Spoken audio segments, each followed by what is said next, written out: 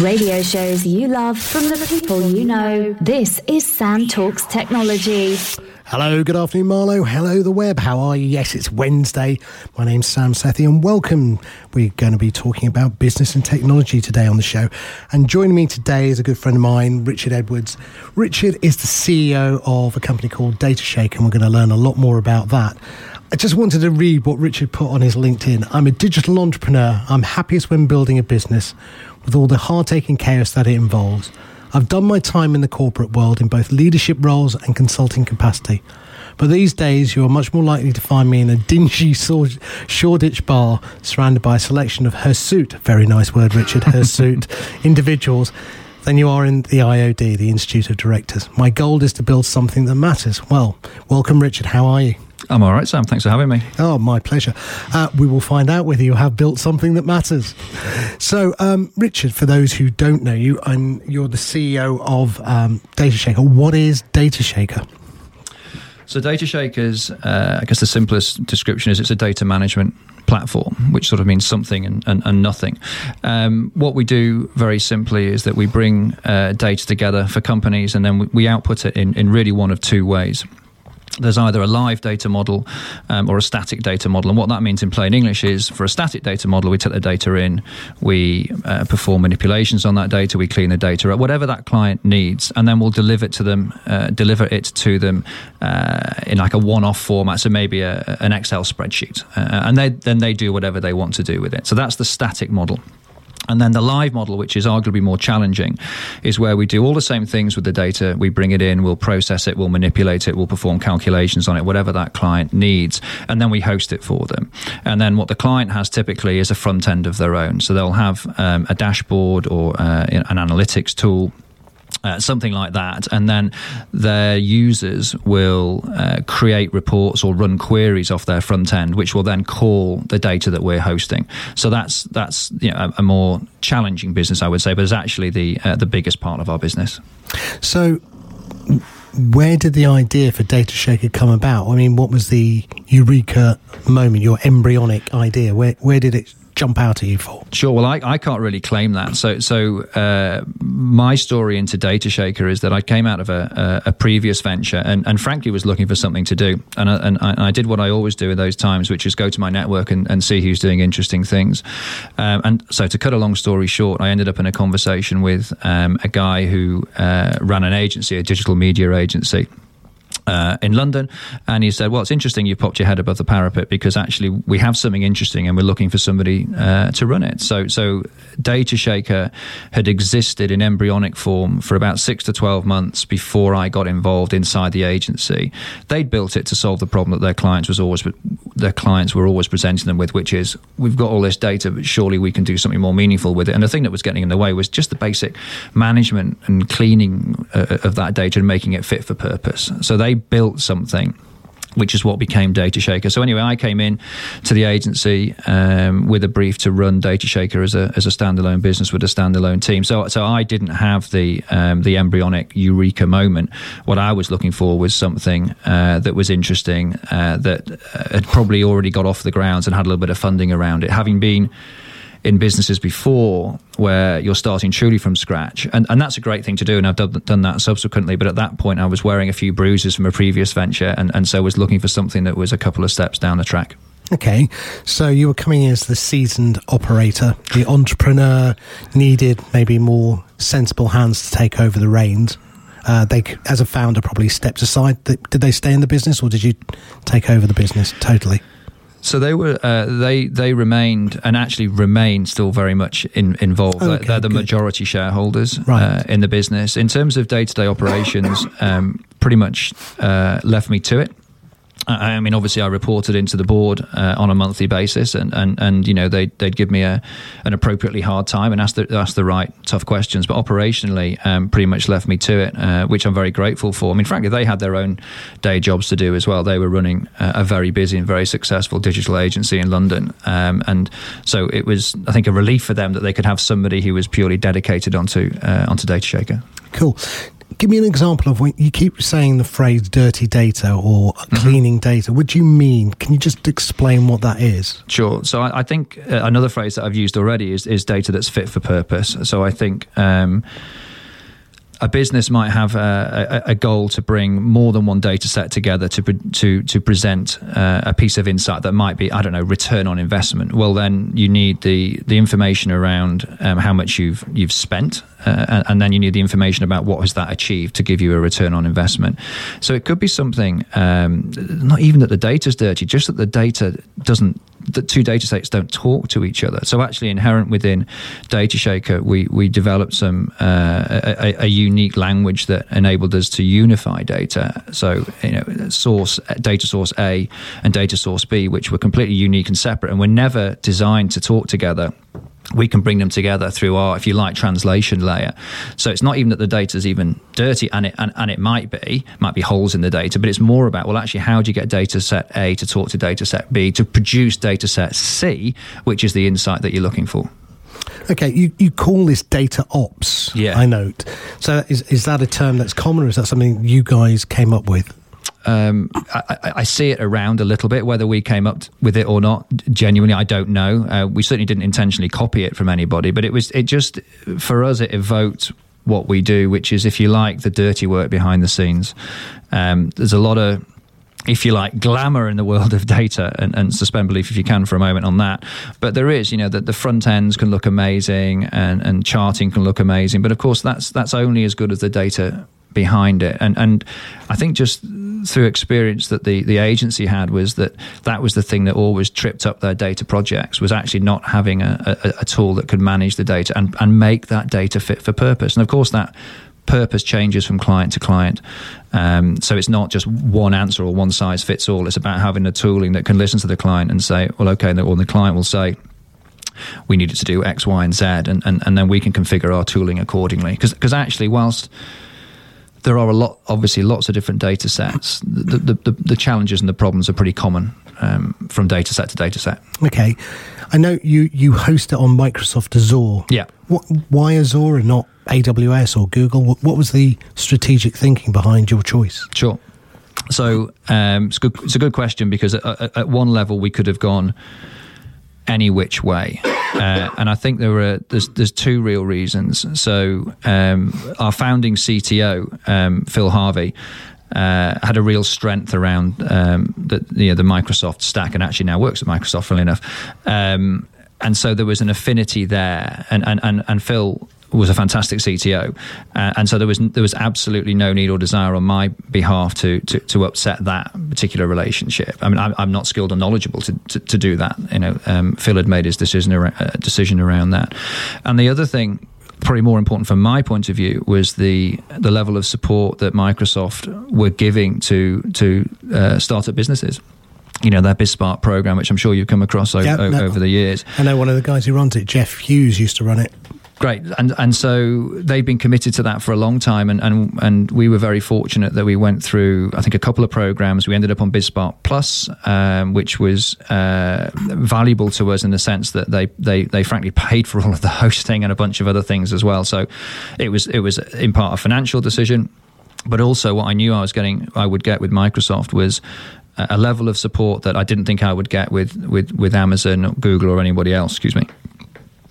So I knew that I could pick up a phone or drop an email to my nominated representative, and you'll know as well as anybody that trying to navigate Microsoft is an absolute nightmare if you're an outsider. I mean, it's probably a nightmare if you're an insider, but even worse if you're an outsider. And so having that helping hand. So we had, I don't know what it was now, probably 3, 4, maybe even 5 years of dedicated support from Microsoft, support that ordinarily wouldn't have made any sense to them, any economic sense, because obviously they were making a bet on us as an interesting startup. So to recap, it was the stack was one that was familiar to our CTO, and then commercially, I knew they were going to give me a ton of support way ahead of anybody else. Yeah, I mean, one thing. I mean, I used to work in Microsoft's consulting team. So, yeah, they have a seasoned track record of being consultants, of working with enterprise businesses, I suppose. I mean, that is their sweet spot today. Microsoft Azure is their thing. I mean, Office and Windows now is become a secondary revenue stream. So it's quite interesting. The other thing I noted is you've called the platform that you host everything on Katsu. Yes. Did somebody like curry, or I mean, what's the background to Katsu? I don't mean the name so much, but we talk about querying and database stores and formats. So is this an all-encompassing platform that somebody purchases from you? How does Katsu work? So Katsu is really the DNA of the platform, and actually is the name that we gave to the query language. Actually, so that the way in which one would query the database and is inherent to what we do. We've never really, although it's in the public domain, we don't necessarily market it as anything distinct from actually paying or buying our services as a platform. So there's no separate element or component that will allow you to engage with Katsu separately to actually working with us on a whole platform basis. The name, you've actually hit the nail on the head straight away. That as a group, we found ourselves going to the Katsu curry shop just up the road in Soho, where we were then based, and we were looking for a name. Honestly, we wanted to give an identity rather than just, here's this thing that we do. Actually, let's call it something. Yeah, good product marketing. Yeah, exactly. And do you know what? It was probably named 3,472 that was being banded around, and everyone just looked at each other and said, well, that sounds like quite fun. And actually was meaningful to us because we genuinely all had our face in a trough of Katsu on a daily basis. So there's nothing more to it than that. Good. So where does Datashaker go? What's the next few years look like? I mean, I was going to say what was the next 5 years, but that's probably too long. We're in the middle of an AI machine learning explosion. You're dealing with data. Sure. You're dealing with information. I mean, is that the next iteration of where the company goes? I mean, possibly, and as you'd imagine, these conversations, these sorts of conversations are always live in any business, probably more so a tech business than any other, and certainly AI is a territory that interests me greatly. I'm not too sure what the future holds, and I should just digress slightly to say that we are in some interesting conversations with Datashaker at the moment, which might see, to cut to the chase, a change in ownership. Okay. So those conversations are ongoing right now. So we'll see how they play out. If they play out and the business does have a different owner going forward, then they'll take it forward the way they want to. If not, we'll have a look at things, because it's fundamentally a very solid, very profitable business. It's a good platform, I think, as you say and as you suggest, to take advantage of what feels like it's the next wave or the coming wave of AI. It feels like we've sort of had big data sort of seem to peak as a fashionable thing, although obviously it's clearly not gone away, but as a topic to discuss a few years ago, maybe 3 or 4 years ago, and then everybody seemed to be talking about blockchain, and I think decentralization is really interesting, but in terms of the fashionability, if that's even the word, of what's being discussed, and I think AI machine learning, I think, is clearly the next thing, and offers, I think, huge potential. So whether that's within the structure of Datashaker that I exploit that, or actually beyond Datashaker, time will tell. Okay, so let's take a little step back in memory lane. So, young Richard, where did you grow up? Manchester. Yes, we're not allowed to. I'm going to be very clear now. Okay, so I'm a massive Liverpool fan, and Richard is a massive Manchester United fan. And for 2 decades as a Liverpool fan, I have had to suffer the slings and arrows of Sir Alex Ferguson and that very good Man United team, which was very good, I have to say. I am in heaven right now with European Cup number 6 in the trophy cabinet. And just let's say TalkSport Radio's phone-in show is dominated by very upset Man United fans, and I can't see it changing. Anyway, that's just me. I thought I'd have to get that in quickly. Sorry, Richard. Well, there's the joy of 6, but it's not 20, is it? Yeah, well, that's just next season. We'll see. So we did say we weren't allowed to talk about football. Yeah, that's another sports show that we can talk about. Anyway, so you grew up in Manchester. Yes. Mum and dad entrepreneurial? not at all. Mum and dad GPs. Okay. And in fact, a lot of the family in the medical profession, so couldn't even be further away from the. So you were the disappointing son. Well, the only son, so a double disappointment. In fact, the only child. Okay, so the family practice just cobwebbed out, disinherited. Right. So seriously, no interest at all in that. No, and. Do you know what? This worked really well on radio. I'd had it up to here because all of the talk around. He's 6'6", by the way. And my hand's above my head at the moment. And I think it's natural, isn't it? When you go one of two ways, don't you? When you're surrounded by something and immersed in something, you're either going to react positively or negatively to it. And I just had no interest, and I also don't think I was bright enough. Okay, that's fair enough. If that's what you feel. So. University, where was university? Well, I studied in Manchester, interestingly enough, and actually went to what was then still the Poly, so MMU, Manchester Metropolitan University. And if I'm really honest, I think it was a lazy decision. At the time, I obviously didn't think it was, and I think it's sort of characterised, if I'm being brutally honest and reviewing myself, sort of up until, and we'll come to this in due course, but up until the age of about 30, I kind of just let things happen. And thankfully, I guess I was bright enough and could talk well enough that I sort of got by. But I kind of just let things happen. And Manchester, look, it continues obviously to be a wonderfully vibrant city and has been for a long time. But if you think of that time, sort of late 80s, it really was starting to come alive. It had been a land of dark satanic mills for quite some time, although we didn't know that at the time. We loved moping around on the dance floor to Morrissey and hands behind our back and all of that. But it actually felt like a great place to be. But that said, if I had my time again, I would definitely go somewhere else just to experience, a life, a university experience somewhere else. Okay, so you come out of university, straight into corporate land. Yeah, so just riffing on that theme of not really knowing what I was doing and just falling into stuff, my then girlfriend threw the milk round book at me and said, and this was probably about April or May before we were leaving, or maybe I'm exaggerating, probably January or February, and said, look, what are you going to do? You've got to make some decisions here. And I should say that my mum and dad have always been phenomenally trusting and enabling and allow me to make my own decisions, which I'm eternally grateful for. But what sort of the downside of that, frankly, is that there wasn't necessarily a drive to say, right, hey, come on, son, you need to now start thinking about your future a little bit. So the Milk Round booklet came round. I had a look at the companies on there, applied for a few in there, and was fortunate enough to end up on the graduate scheme at Sainsbury's. Not really having a clue or any particular interest in retail at all. But you were doing great for stacking the top shelf. Indeed, maybe that's what it was. They spotted that. So I ended up on the graduate scheme at Sainsbury's and realised within about 3 weeks that I absolutely hated shop floor retail. Just everything about it I couldn't stand. Wasn't using the brain very much. Was a lot of unsocial hours and just didn't really work for me.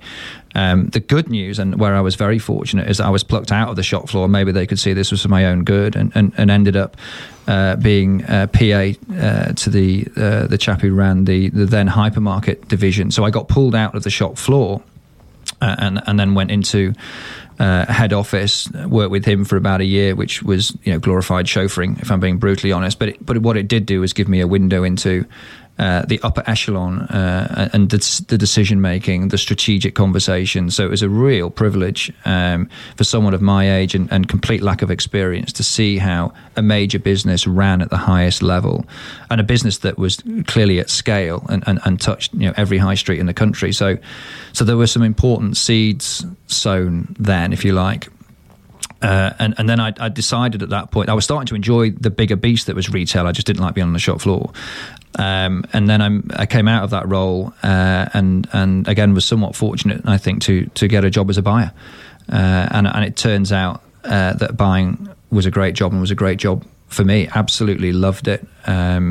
Did a bunch of roles in there. The best role, I think, when I was 25, 26, probably the best role I'm ever going to have in my entire life, to be perfectly honest with you. So I've got a great future behind me, right?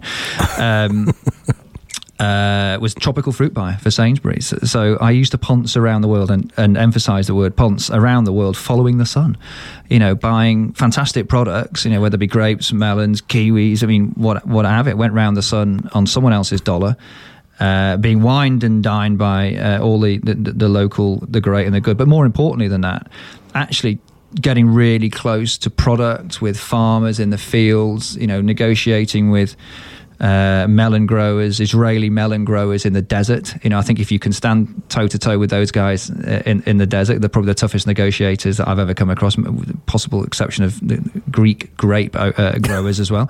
But it was a great time. It was great. I think there's fun. a book in there somewhere, Rich. I think nothing's publishable. Oh, right. Oh dear, that's a shame. Negotiating your way around the world. Maybe for Brexit you can go and help them. You said the B word. I know. I'll put the pound in the coin. In the jar. Okay, so let's have your first track. I think we're going to have Simon and Garfunkel, and it's the track called El Condor Pasa, which I haven't heard. So why that track? So I guess most people's route into music, or their first experience of music, is their parents' record collection. And Simon and Garfunkel was an absolute favourite of my mum and dad's, and for whatever reason, it might have been the cover on the album as much as the music itself. But this track has always remained so evocative to me. And Simon and Garfunkel, generally, we had "Bridge Over Troubled Water" at our wedding as a song, which is a beautiful song. But if I go back and think about "Bridge Over Troubled Water" was your wedding song. Yes, but I'll be your bridge over troubled water. Oh, I see. Listen to the lyrics now. Okay. That's not a great start. It's a good song. Okay. So yeah, it was my first real memory of music. Okay. Well, let's have a little bit of Simon and Garfunkel. When we come back, we're going to find out what Richard did next and how he got into being an entrepreneur.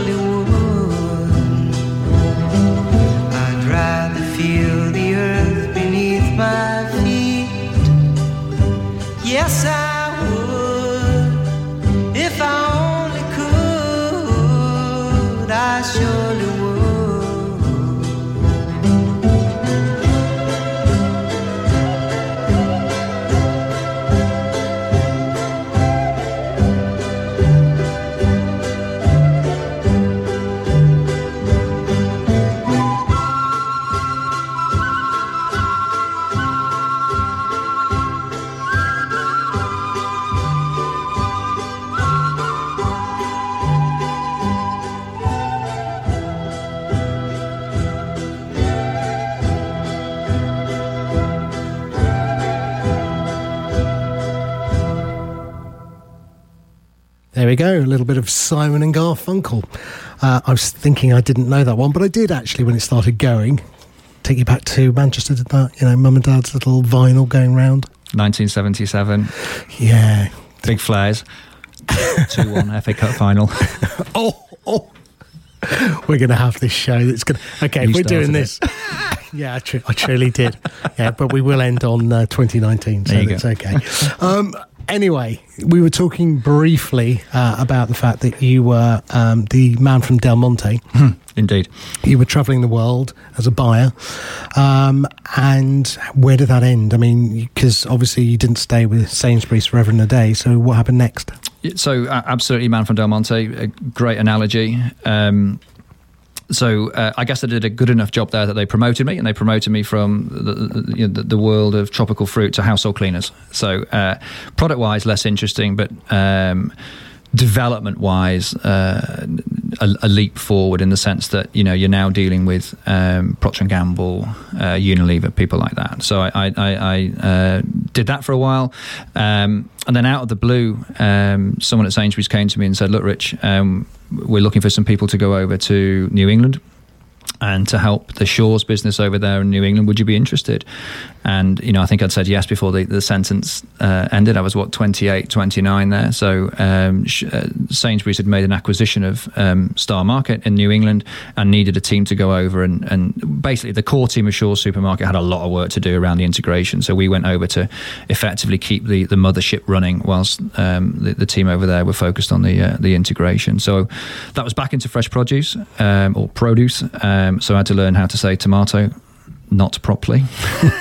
They literally did not understand. If I didn't say tomato, they had no idea, which was humorous. But that was a great year, great exposure to a different country, to a different way of doing business, and was an absolute blast, to be honest with you. Sadly, it was only a year. That was how it was always set up. And then I came back and they dropped me in to run soft drinks at Sainsbury's, which was quite a big gig. So I was delighted to be promoted and then to be handling some big brands, all the big soft drinks companies that you can think of. So certainly a challenging environment, but a ton of fun. I mean, just great fun. I've always enjoyed, and I still enjoy, being at that, if you like, that front line of business between the buyer and the seller. And I've done both sides, and I don't really mind which side I'm on, but I just love being on that intersection, that real place where, to use a horrible analogy, where the rubber hits the road, where you're actually doing real stuff. And whether that's as an entrepreneur building your own product or actually looking to sell products in a supermarket, I think the fundamentals, the product market fit, if you like, is still conceptually the same thing. And that's how I guess I came onto the radar of GSK. So as part of my drinks portfolio at Sainsbury's, we had Ribena and Lucozade. And I was in a meeting one day, and I think one of their head honchos was in the meeting and obviously saw what he liked. And then I got approached to go to what the buyer would always regard as the dark side, to go onto the vendor brand side and ran. I was UK. What was I now? UK trading director. So I looked after the UK supermarket business for those brands for Ribena, Lucozade, and gamekeeper. Exactly. Yeah. So you knew the inside out, and so that's why they wanted you, I guess. Yeah. Could have had James Milner as your Ribena man. He must have been about 4 then. Okay, he's still like Ribena then. Anyway, indeed. I'll get those digs in early. No, they're not digs. Right, so you spent, 3 years, roughly, 2.5 years, 3 years there. But what's really interesting next is you went and started your first startup. That's really what... So you've done corporate land. You're about to go into first startup. What's the first startup called? So I came out of GSK into a business called Nutrinovator, which was a play on nutrition and innovation. And it was with some colleagues and directors at GSK who I guess also had a bit of an itch to scratch. And it might be worth just talking a bit about that, because you use the word interesting move, and I think sometimes that's a cover for what the hell were you thinking? You were on this trajectory. It may well be, but I didn't say it. It certainly is for some people. I guess as much as I'd enjoyed, and I really had enjoyed my education in the corporate environment, I was increasingly getting turned off by the inevitable politics that you get, where obviously where there's people, there's politics, and where there's more people, there's more politics, right?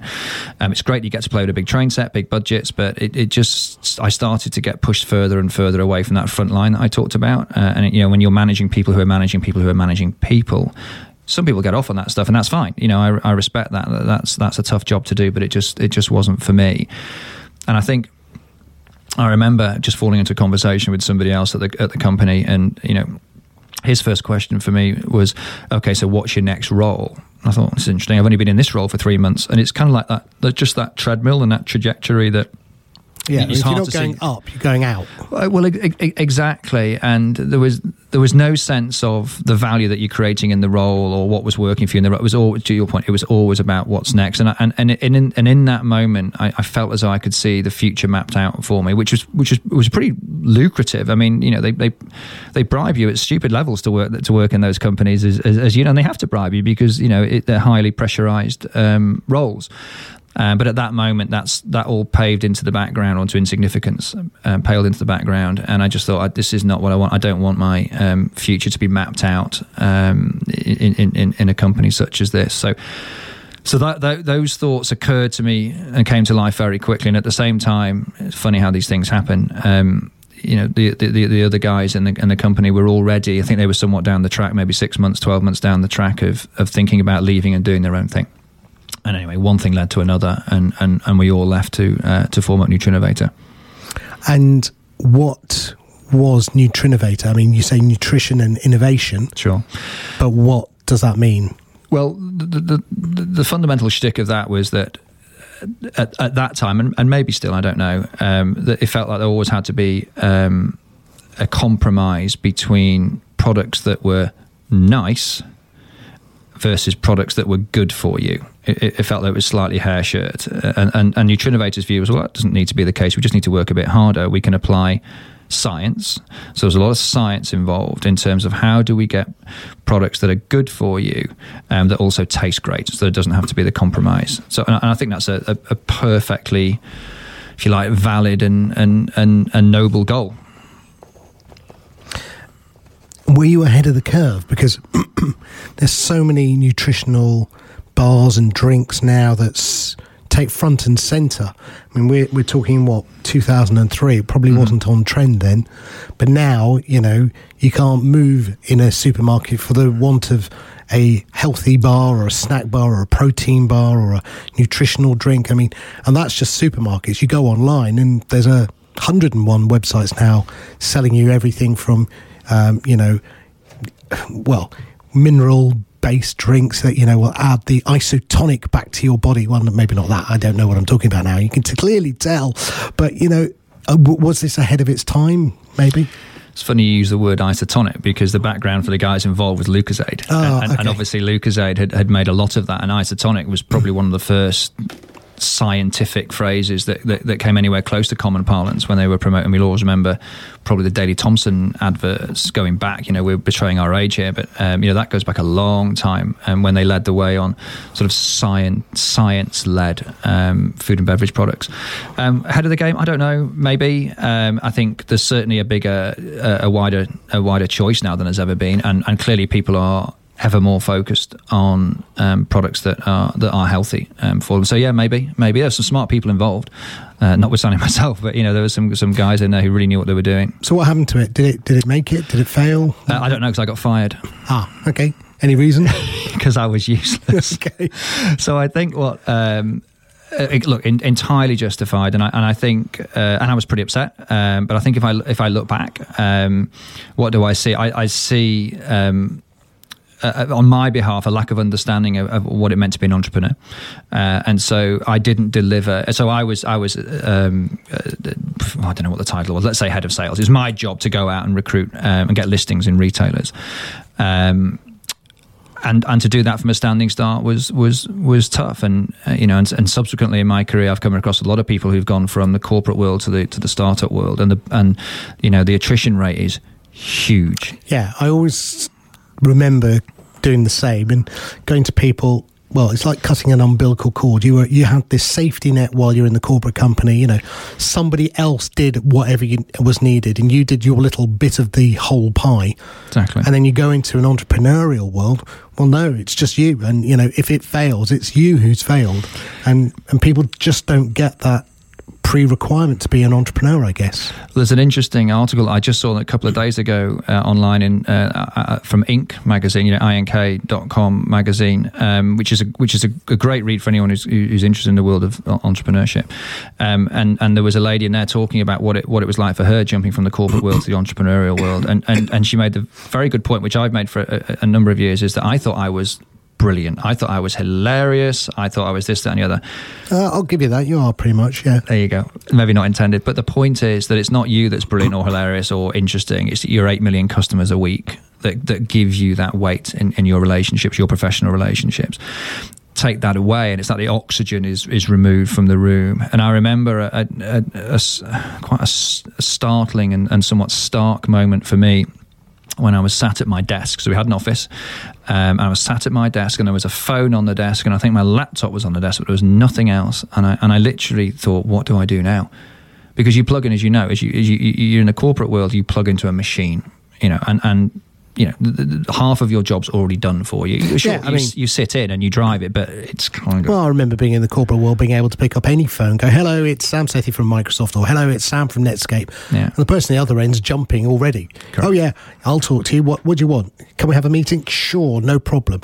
Hello, it's Sam Sethi from no company in particular. Who? What? Yeah, why? They're not even listening at that point anymore. And I try when I go into London, when I used to do networking meetings more than I can be bothered to now, and I used to laugh. Me and my wife call them willy waggers. And it was a guaranteed. We used to do the open coffee mornings, if you remember those. Sure, absolutely. Yeah. And I remember just going in there and people coming up to me with cards, and it had senior VP, something, big corporate, whatever, mm-hmm. Right? And that was their justification of who they were. They'd hand you the card first to justify them rather than... And somebody told me the way to disarm people like that is, so what do you do? Yeah. What do you mean, what do I do? I work in this big company. No, but what do you do? What's the bit that you do? And people suffer that. And I remember my wife was running MSN. She was pregnant with our second child, very heavily pregnant. And we'd gone to this VC networking dinner at home house. And everyone assumed it was my little wife who'd just turned up with me. And I'm going, by the way, of the two of us stood here, she's the businesswoman of the year last year and runs MSN. I'm just some bloke who happens to have a big gob and runs TechCrunch, I think, at the time, or something stupid like Europe. Right, so everyone was talking to me because they wanted to get coverage in TechCrunch. But she was the real senior person there, and they just ignored her until I just pointed it out. And so I think people in corporate land, they're not my favourite. I have to be honest. I think it's a safety haven. I think there's some people who do well in those environments, but going back to your point, I think they're political animals. They navigate. I know, and I can't mention who he is. He lives in our village, is CEO of a very, very large company, and has just been added to the Google board. Wow. Dull as frigging ditch water, right? He says nothing. He has an opinion on nothing. It doesn't matter whether it's football or work or politics. He has no opinion. So you ask him a question and he'll deflect. He's Teflon, right? And of course, by being Teflon, by being the man who says nothing about nothing and does nothing wrong, he's got himself to be CEO of this massive, and I'm talking massive company that we would all know, and to get invited onto Google Europe's board because he's now got this other title. So I learned that I'm maybe like yourself. I've been called a maverick, and just I'm totally unemployable in a corporate world, and that's because I have an opinion and I can't shut up about having an opinion. Maybe that's why I have a radio station instead. But that's what worries me about. That I think there are people who are naturally born to be entrepreneurial, and there are naturally people who are born to be in that corporate work world. And I think sometimes you can cross over, but I think it's not a natural step over. I think you're right, and I think I'm mulling over the nature-nurture thing, really, because I tend not to want to accept fait accompli. So are you born to be an entrepreneur? Are you born to be a corporate guy?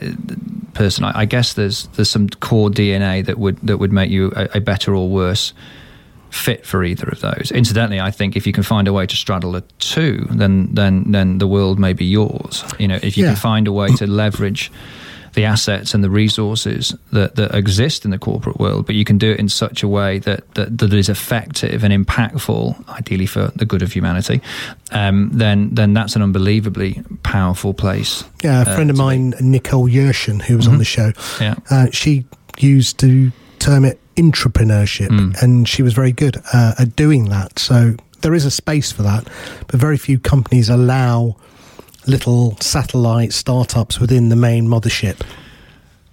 Funny you should say that. I'm reading a book at the moment, which is called Non-Bullshit Innovation by David Rowan. You probably know David at UK Wyatt. And it's an interesting, it's a really interesting read. And what he calls out is examples of, it's explicitly not innovation theatre, of which there's tons of bullshit. And maybe that's another wave. I was talking before about big data and blockchain and even innovation.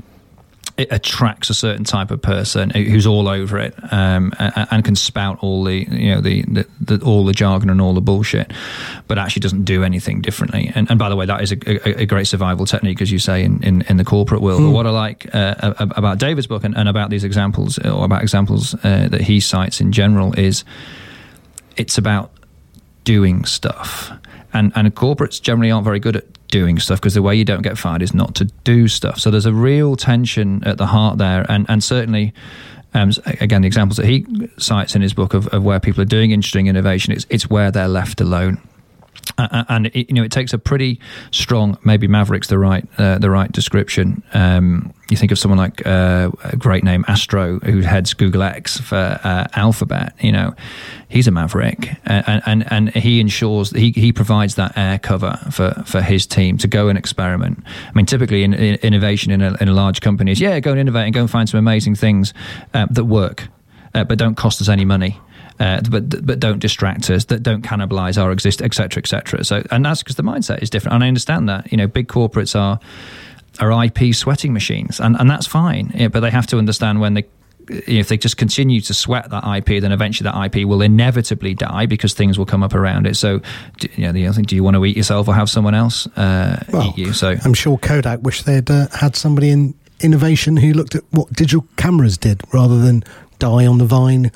But they invented digital cameras. That's the irony. They invented a digital camera and then clearly found it difficult. And I respect that. I think it's easy to, I'm not suggesting you are mocking, but I think it is easy to mock in hindsight. But you can bet your bottom dollar, if you were sat in that board meeting and you were looking at your P&L such as it was, and then some maverick stands up in the corner and goes, hang on a minute, we should be diverting 25% of resource to no, never going to happen. Of course, you never see the end. Poof, it's gone, it's too late. So I think it's really probably the hardest thing for corporates to do is to reinvent themselves. I think Kodak's an unfortunate period in time, because that was before books like The Innovator's Dilemma, before there were multiple examples of companies having to eat their own lunch in order to survive. So they were the poster child in MBA world of what not to do. Exactly. And they suffered. Okay, so it didn't start off very well, the entrepreneurial path, let's say. That's your words, not mine. Yeah. But you found yourself going into an area which I was surprised that you went into next, which was business coaching.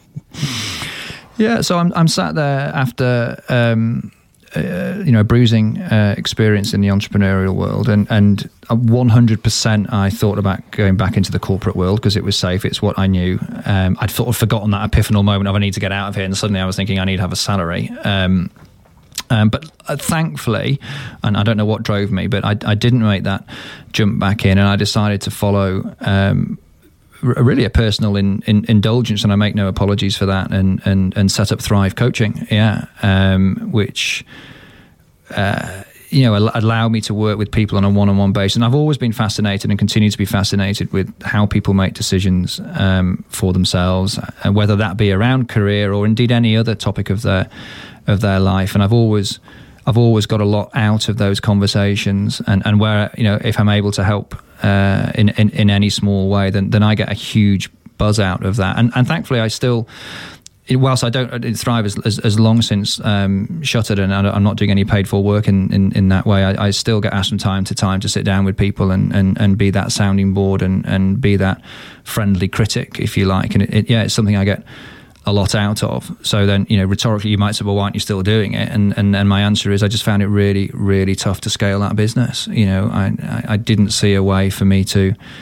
get the income off the back of that business that would give me the life that I was aspiring to. And by the way, that's not aspiring to a level of income that I was achieving at GSK. That's not the prime motivator. But ultimately, we've all got to put bread on the table, we've got to pay the mortgage and stuff. And I just didn't see a way, and that's my failing. Didn't see a way to scale that business to where it needed to get to financially. I think everyone who's out on their own will say the same thing. It's valuing your time. It's being able to charge yourself at a rate that means that you can maybe not scale, but maybe at least afford to pick and choose. It's very interesting. I've got Tiffany St. James coming on, and I've got Shah Wasmu, both consultants, and they're going to be talking about actually how you scale yourself. How do you take yourself from the one-man band? If you look at both of those two, for example, and Nicole, they all have virtual businesses now. They have, people they know within their network who fundamentally they can call part of their company, although they're not headcount.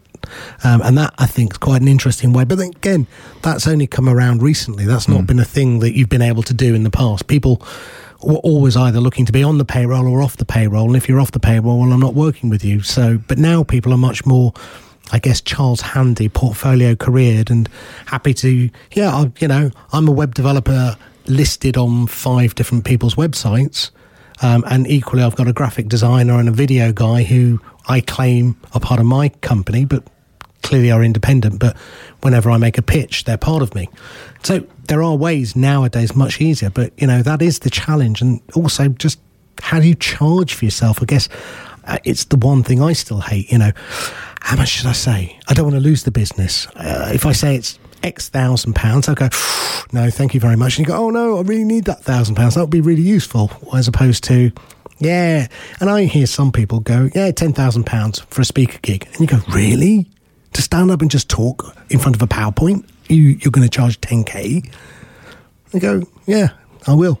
And people buy them because they sound expensive, and therefore they must be good.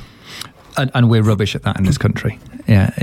You would say that perhaps in North America they don't suffer quite from those concerns, and they go, yeehaw, I am £10,000 because I'm worth it, and all power to them. Yeah. There's a great story of the celebrity photographer David Bailey, who became famous through his photography work initially with the Beatles, particularly in Swinging London. Now, so he was a jobbing photographer, but doing quite well when he was approached by the Beatles management. Say, look, we want someone who understands, the environment, Swinging London, you're part of it, I want you to take some pictures of the Beatles, please. And he says, well, I'm really busy. Sorry, I haven't got any slots. And they were like, come on, it's the Beatles. And he's like, look, I'm really, and there was no bullshit. He was genuinely busy. Anyway, on a 3rd or 4th time, he came back and he said, all right, bugger it. And whatever the regular price was, let's say it was £1, he said, it's £10. And of course, what happened is he went, yeah. So he went, what? You're going to pay me £10 or 10 times my normal rate to take these photographs? Yeah, we want you. Because he suffered like the rest of us did from arguably or at least not testing the market to see, well, let's see what they will pay. So he quoted 10 times to shut them up, to make them go away. So of course what he did then, he cancelled his other bookings, took his photographs of the Beatles, and the rest is history. Wow. And but that just came from, I think the answer is there is no inherent value other than the one you ascribe yourself. Yeah, and I think it's that bravery. I mean, I was interviewing a guy called Marcus Kalki he's a sales, what did he call himself? A fitness guru for salespeople, right? So he said he can take sales pipelines to 96% closure by just training. He said, salespeople aren't born; they're made, they're coached. And he said, he has this methodology called Sandler's methodology, and it was really interesting. I'm putting out that as a podcast later, but it was really interesting listening to him, and he was fundamentally right in everything he said. And it was like, I get it now. I see what you're doing. What he was doing was getting the person who was the buyer to try and say no at every stage. I'm going to get you to say no to me. So I'm going to charge you £10,000. No. Okay, thanks a lot. There's the meeting closed. We're out of. Rather than I'm going to tell you the whole meeting, I'm going to spend hours and hours telling you about the product, and then I'm going to tell you the price right at the end, and then I would have wasted 2 hours of my life. And it was like, I'm going to try and disqualify you out of everything I can. So my goal is to get you to say no. And by the time you've said yes every way down the line, fundamentally the last thing is, well, where'd you sign? And brilliant. And I thought it was great. Well, I think, and I've talked about this before with colleagues and friends, is, you know, a fast no is sometimes better than a very slow and tortuous yes. I mean, you can debate that, but the principle of the point is the same. Yeah. And I would also just come back to something that you said before about whether you're a born entrepreneur or a born corporate person. And I think there is something about your core DNA, but there's a lot that can be learnt.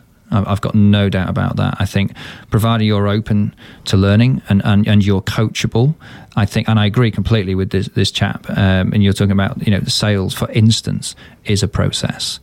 You know, you're not just a natural salesperson. No. Typically what that means is you're just a natural gobshite. Is that you're very noisy. And you look at The Apprentice and you look at their version of sales, which is just wow, wow, wow, shout at people and be very leery with fat knotted ties. That's not sales. You know, sales is listening. Sales is about matching need with product, etc. And it 100% can be taught, in my view.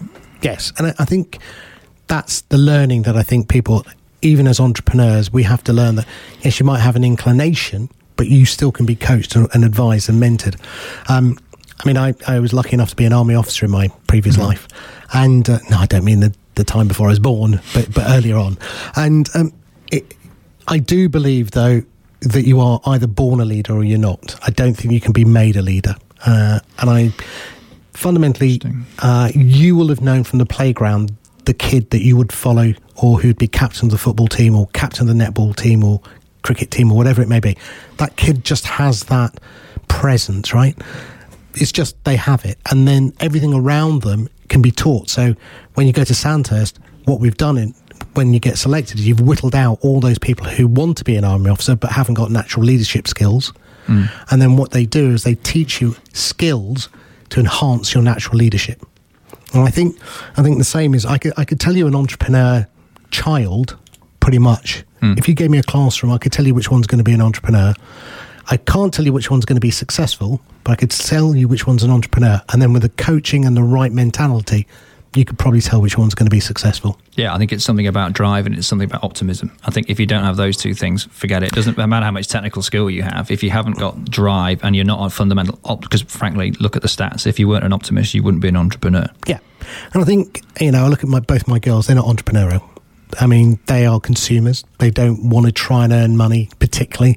They will earn a bit of money because they want to go out, but they don't have an incentive. Whereas a friend of mine's son, Christopher, he would go when he was 14 or 15 to clothes shops, go and find old clothes in there, go to eBay, go to Depop, put them up there and make a profit. Amazing. And so, you know, I know for a fact, whatever that child does, Chris, he's going to be an entrepreneur, right? He will make shed loads of money because it's in his DNA. But my daughters, sadly, I don't think they are. Right, well, going to have one. They'll find their own niche. Yeah, let's hope so. Going to play one more track before the news. This one's Madness. Why Madness? Oh, right. So I was 14, something like that, 14 or 15, and a chap at school just turned around to me one day and said, Rich, I've got a spare ticket for Madness tonight at the Apollo in Manchester. Do you want to come? I thought, okay. Didn't really know much about Madness. I think it was baggy trousers era and that kind of stuff, so quite early on in their career. And I said, all right. So, obviously, well, got to check with mum and dad first, obviously. But anyway, cut a long story short, went to the Madness concert. First ever live pop rock concert, and just blew me away. I mean, it was just an incredible experience, surrounded by all these mad skinheads, just absolutely off their head, and us two little 14-year-old boys just going, whoa, what have we walked into here? And the reason I've chosen this song in particular, One Step Beyond, is that for the whole concert they were just chanting one step beyond. I had no idea. Encore came and it blew the roof off, and it's just an abiding memory, my first live musical experience. You're beginning to feel the heat. Well, listen, Buster, you better start to move your feet to the rockinest, rock-steady beat of madness. One step beyond.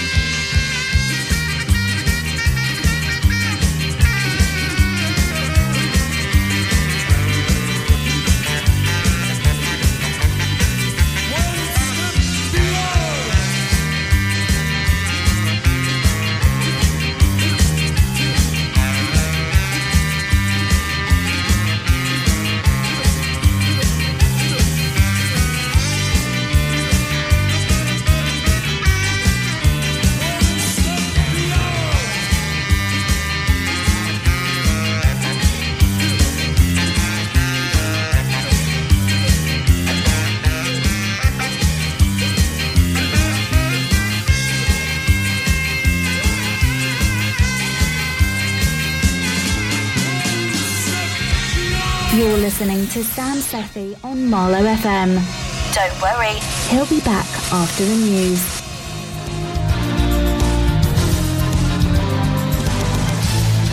On 97.5 FM and online, this is Marlow FM 97.5. Oh, hello and welcome back. How are we all?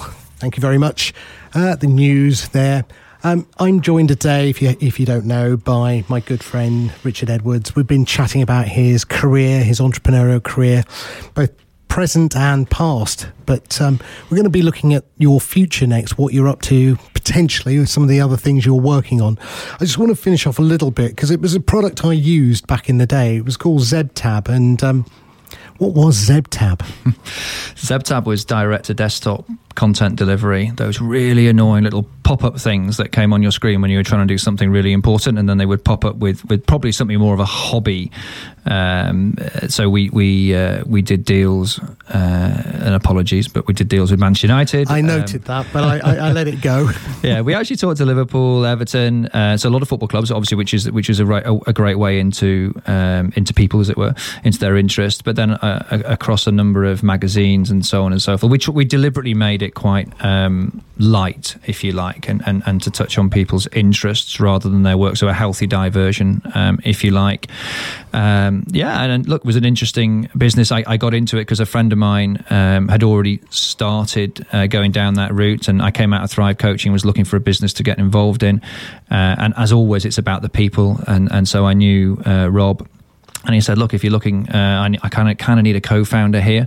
It wasn't technology that we owned, it was technology that we licensed, and we took it to market, and had some success. It certainly got to my radar, so yeah. Yeah, we got. I forget now what all of the data behind it, but it was hundreds of thousands of desktops we were on. We ran advertising through that, so it generated income. But I think for us, we had proof of concept, and we had arguably product market fit, certainly to an extent, and then it was about, right, how do we push on and accelerate, and we found it tough to raise money. You might remember at the end of the noughties, it was quite a tough time to raise money, but I don't think it was just about that. I think the commercials were quite challenging. Every business under the sun seemed to be ad funded in those days, and you need a lot of ads to generate income to build a company off, and I guess we couldn't quite convince the venture capital community that we were a proposition to back. Yeah, I mean, I likened it to a product in the Web 1.0 days, Pointcast, Mm-hmm. Yeah. Which the famous story, obviously, how true it is, I don't know. You know, it was worth 700 odd million and the guy wouldn't sell, and then fundamentally it was worth nothing about, 6 months later.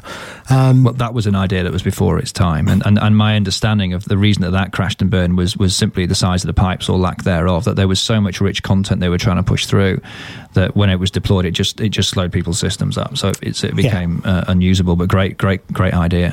Well, that's where I saw ZebTab, though. I thought it was the aggregation of content. I mean, if you now look at 2019, where we are now, we've got push notifications, we've got RSS, we've got notifications on our phones.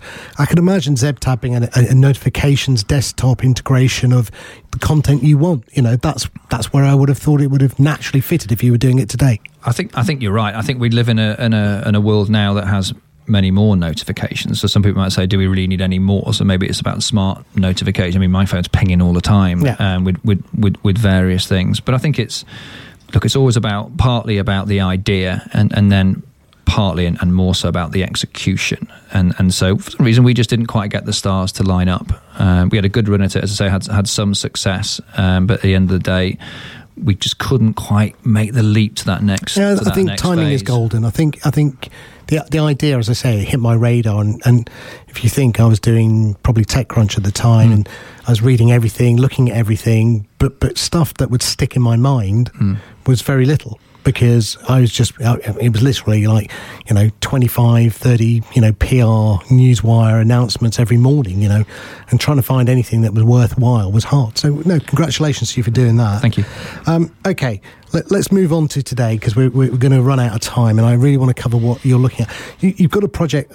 Now, just to be clear, we're not going to talk about the name of the project because it's very much a project under wraps. Yep. That's fair to say. Yeah. Can you explain what the project is? Let's try and define what that is, because I think it's a very interesting project. Sure. It, in a nutshell, it's AI-powered trading. Okay. So trading in the sense of trading on the markets in the city. So the reason that we can't talk about it is that at this stage in our journey, we're not FCA regulated. And so if I was to, in any way, shape or form, be seen to be promoting and encouraging people to invest on a retail basis, I'd be in some serious trouble. And so the FCA rightly protects the population from get rich quick schemes, which we're not. But we want to make sure that we stay completely the right side of FCA regulations. So that's the only reason that I can't give the name out at this stage. But the story is, who is now my co-founder, friend of mine, worked in and around the city for some time, and this guy is brilliant. He has an absolutely brilliant mind. He has a very big day job heading up data for one of the very big agency groups, and he's based out of Singapore. So this guy has a brain the size of China. It's a good analogy there. And he going back to his time in the city was somewhat frustrated at the sheer amount of money that he thought was just being chucked around on a whim based on emotion fueled judgment, and he said, you know what, I think I can do a better job than this. I think I can build a system that uses statistical analysis to make better decisions. Okay, now the so-called algo trading is not necessarily new in and of itself, but I don't really care what anyone else is doing. This chap then spent a couple of years building a platform, classic in the basement, in the attic, project. Put it into the market. We trained it with 4 years of, also more than that, some 15 years of trading data from the FTSE, and set it to work. And then over the next 4 years, it just did really well. It just performed. And it consistently returned on his initial modest investment. But he got to a point where he wasn't sure where and how to take it forward. He had a thing, had a very clever thing, but of course that's just one element of any proposition. So about that time, we started talking. We knew each other from other business relationships, if you like, relationships. But we just got talking about this, and it became clear to me that he had something of value. And frankly, a lot of people had seen that with him before and had approached him and said, look, I'll build this for you. And he just didn't, I guess there wasn't the right fit. So for some reason, he looked at me and said, you know what, actually, I think it comes down to trust. I trust you, and I think you've got the right skill set. Why don't we see where we can go with this? So that was a couple of years ago. I got involved put some people around it, put a little bit of money around it, brought some industry expertise into it, some different skill sets, with a view to just seeing where we can go with this thing. So we went into it, pretty low risk, didn't risk a huge amount of capital. We put some in to provide some working capital, as you'd expect. We have to pay for servers every month and so on and so forth, but no one's taking a salary out or anything like that. So it's pretty lo-fi in that sense. We've been running for a couple of years. We started on the FTSE, as I said. And the only reason we started on the FTSE was that there was a wealth of data to train our system. Because that's what, AI systems, they need to learn through data. So we could chuck a load of FTSE data at it. But it was clear to all of us that if we were to truly maximise the value of what we have here, then ideally we'd prove its worth beyond the FTSE. Now, frankly, if you have a successful FTSE trading engine, then that might be great too. But we've taken the view that actually let's see how far we can push this, because it's a vanilla platform in the sense that you feed it data, then it should be able to provide interesting insights and recommendations for any market. We have to prove that hypothesis. But today we're trading on the FTSE, the Dow, the S&P. We've dipped our toe into the currency market with sterling dollar. We've got gold coming down. The NASDAQ is trading as well. So we pretty much every month we're adding a market, look, the returns are looking interesting. And that initial hypothesis of machines and deep mathematics can do a better job than emotion-fueled humans seems to be playing out quite nicely. So, yeah. So I've got probably 3 questions to ask. So everything I read about AI and everything about machine learning, fundamentally, it's historical data that's being fed to it to try and make future predictions, right? Correct. And it's the algorithm that basically, which is a decision tree. Let's break it down into what it is, right? Yeah. It's a smart decision tree. If this, then that, yeah. Right? So, a lot of people go, oh, it's AI. And then you go, it's just a big if this and that. But it's a clever if this and that. And each one is determined by the scientist or the data scientist, how do they make their decision tree, right? So, but you're taking historical data. Now, we've seen computer trading before where we've seen in its basic format back in the 80s the crashes where everything would go red because one computer's gone red, all of them go red instantly, or everything goes blue because all of them have gone blue, right? So it was that machine trading. In fact, when I worked in the city for a little bit, very little bit and boring, bond traders were probably the thickest people you've ever met because all they do is press a button when it went blue or green or red. It wasn't that intelligent. It's the swaps and option traders with Black and Scholes models that are really the smart guys, right?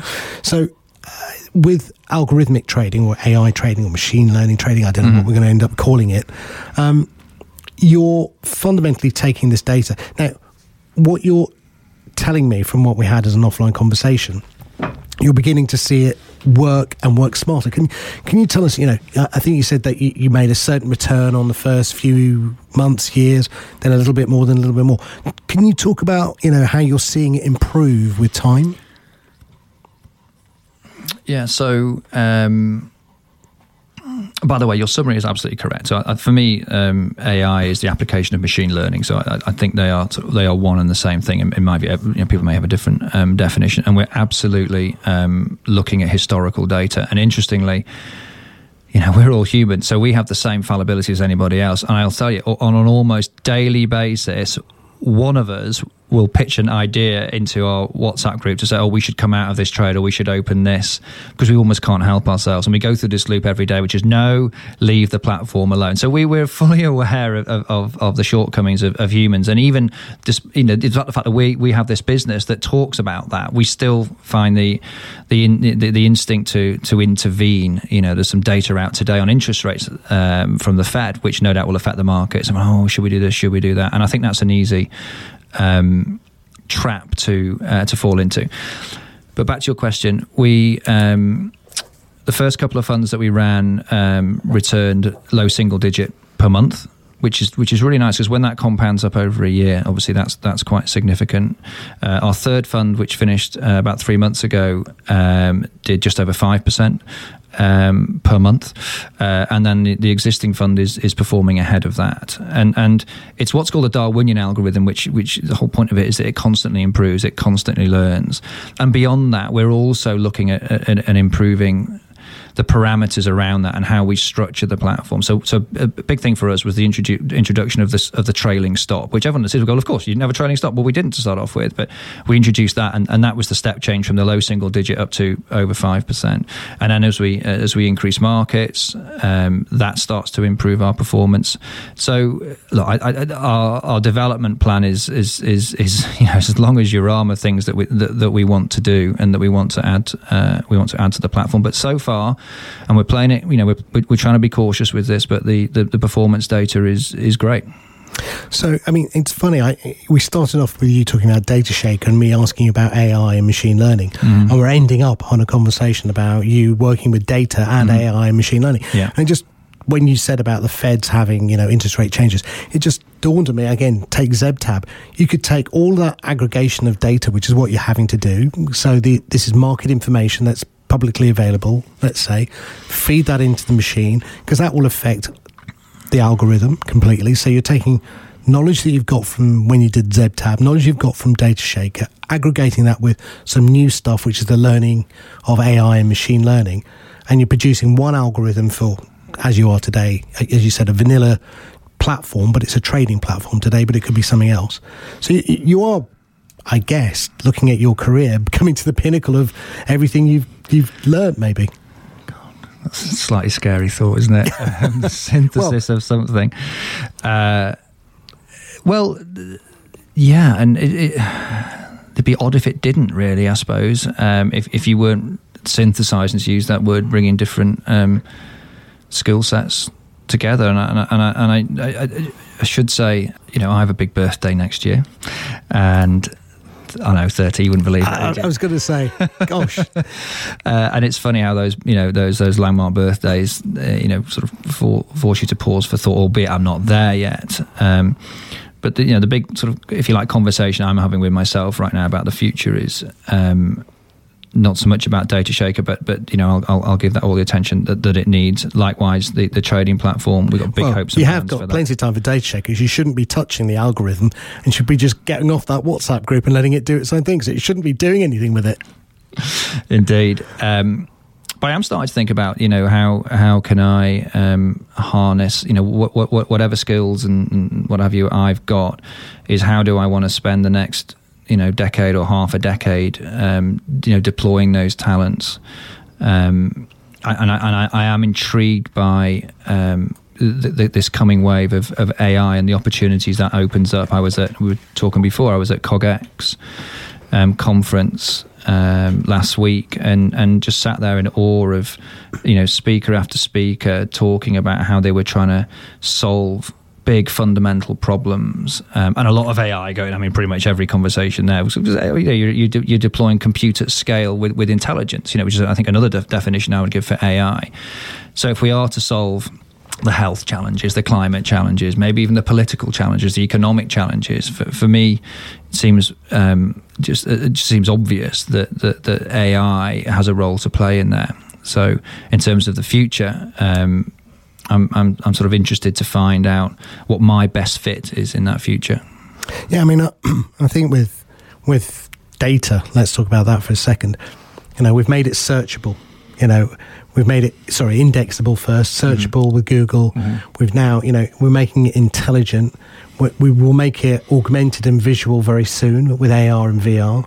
And we're making it speech enabled, with voice. So fundamentally, data at the heart. And by the way, the inputs to that data are becoming better. We talked about the fact that Pointcast was a failure, possibly because it didn't have enough pipes. The pipes are too small. Well, now we're on the cusp of 5G, possibly Mr. Trump 6G if he wants it.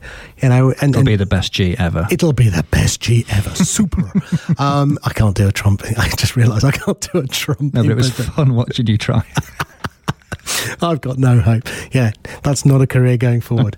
But fundamentally, I've always said in every computer system, you're looking for the bottleneck. It was processors were the bottleneck. So we had mainframes, and then the processor wasn't the bottleneck because you had Intel chips, and then the network was the process problem, so you had Ethernet.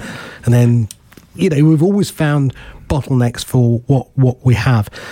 I mean, with Alexas and voice-enabled devices, the bottleneck right now is the home network. It's the instantaneous need to say, Madam A, here's my question, up to the servers in Alexa, bing, bing, bing, bing, down within a nanosecond, and it has to answer it and get it right? Yeah. So I think it's fundamentally amazing, but I know the next generation of Amazon devices are going to have a chip locally, like an Intel chip before.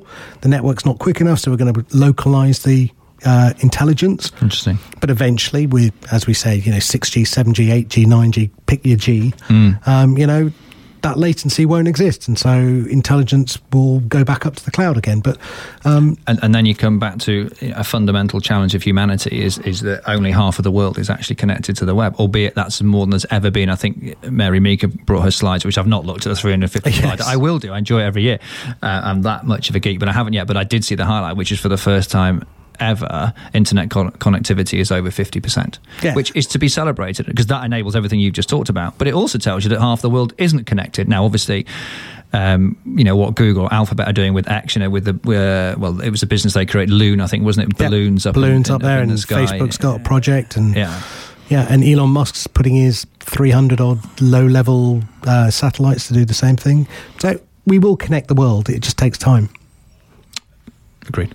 But even when they are connected, I mean, I think, it's again affordability in devices. If you go to, I think one of the wonders of the world is watching how other countries do things differently to what we do. We always think in the West that we're at the bleeding edge, but I remember reading about Africa's M-Pesa, the mobile-to-mobile payments because they had no banking system. I remember reading about, how in India, they were changing the way that people were using phones because they had Nokia phones. They didn't have smartphones. And still to this day, you talk about £1,000 iPhone. Well, the farmer in India is not affording that one. So, any network derivative that we're building out isn't going to work if you're just designing for that 1% of the world. 100%. And I think, again, just being topical, I think Facebook with Libro, is coming out. If you read the deck, it was to address the 30-odd% of the world that had no banking. Unbanked, again, I'm not sure that that's where they're going to. I was trying to work out, would a farmer in India, let's say, use that example, set up an account on Facebook, then set up an account with the separate wallet on Libro, and then find that they can buy anything with it? I can't see them ordering an Uber. That was the odd thing, is the example companies that they were saying who would be using it as a currency were those that were certainly not going to be in the 30% of the world who haven't got a banking system.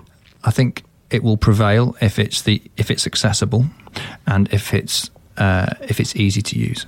I think ease always wins, and banking fundamentally is about trust, like so many things are. But I think particularly banking, for obvious reasons. So, and that's a big conversation around Facebook anyway. But let's just say Facebook is a trusted brand for the moment. Let's say, well, indeed. But my point is that who would you back to develop an easy an application that's enjoyable to use? Would that be a Facebook of this world, or would it be the Royal Bank of Scotland? Yeah, no, I'd go with Facebook. Exactly, and that's the point, I think. And I think that presents an opportunity. And obviously, they're already maybe using Facebook anyway, so it's not so much of a leap. It comes down to ease, I think. If the trust is in place, big question, discuss. If it's easy to then sidestep into that, I don't think they care whether it's dollars, Libra, Bitcoin, or whatever. If I can trust it and it does what I want it to do, then I don't care. I actually think it's a brilliant step forward for getting Facebook for a second. If we are to move away towards more digital currencies, I think it's a great step forward. 2 billion people have access to it eventually. I don't know the time frame. That's great. I think the issue is it's a stable coin, which is quite different to the Bitcoin, which is an unstable coin, to say the least, in terms of its pricing. But somebody described it as just another fiat currency because it's linked back to a basket of currencies. So it's just another currency. It happens to be Facebook's currency. And I think what's interesting is I don't know how much time we've got to open up this conversation, but is potentially a decentralized nature of that. And there's a big topic here around, and we know where this conversation would go, but the concept of nation states versus decentralized government. And then if you look at something like what Estonia are doing, and I've been on this road for some years now about their e-residency and their concept of the nation as an app, and people buying products and services from the best provider. So why can't I use the Estonian app to become a resident of Estonia and then submit my taxes through there, all done digitally. So I think decentralization is a very interesting concept, and clearly there's some conflict there with some of the prevailing political forces that we're seeing at this point, which is the opposite of decentralization, which is isolationism, nation state, which is a mindset that's, in my view, unfortunately, coming to the fore all over the world. Well, I think we're at the point of capitalism 1.0 has pretty much done its death. We need a new capitalism system. We need a new political system. We need a nation system. What does it mean for, a German working in London who is naturalised here because his children are here, but at the same time he's clearly born in Germany, but what does it mean to be German, English or Italian these days? I mean, I don't know. And I think when there's 2 billion people in a country called Facebook that has a greater reach and a GDP than many countries, I think what we're going to see is governments aren't going to allow... this is where I think a lot of the tension occurs, with Facebook. I think governments are looking at them going, you've got too much power, you've got too much control, you've got too much influence, you've got too much...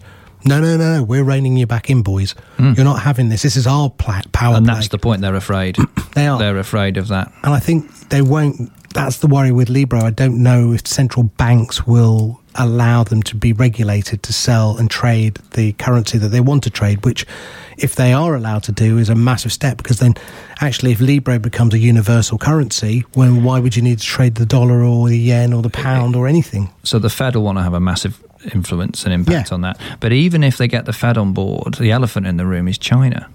Yeah. How are China going to respond? They already block it out. Well, anyway, I think China will respond with their own version through WeChat, which is fundamentally a company that is controlled by the Chinese government anyway. Indeed. And if you look at WeChat, it's the model that Facebook's trying to copy, in the sense that WeChat's Messenger has most of the currency trading through it.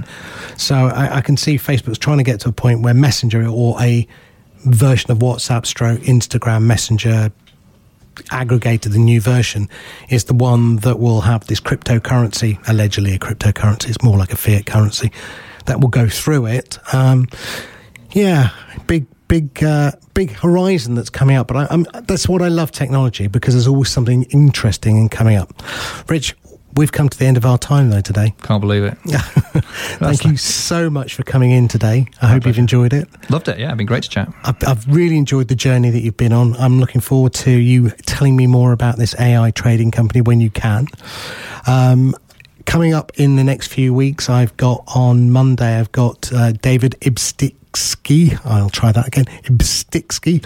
He's the chief evangelist for Alexa. He's going to be talking about what Alexa's doing and where that's going. I've got quite a few guests. Tiffany St. James, who started the UK government online social media. So some really good guests. But until next time, thank you very much. Thank you, Sam. That show was amazing. To listen again, please visit our website, marlowfm.co.uk, or visit our Facebook group, Sam Talks Technology. And now you can subscribe on iTunes. Never miss a show again. See you next week. Same time, same place.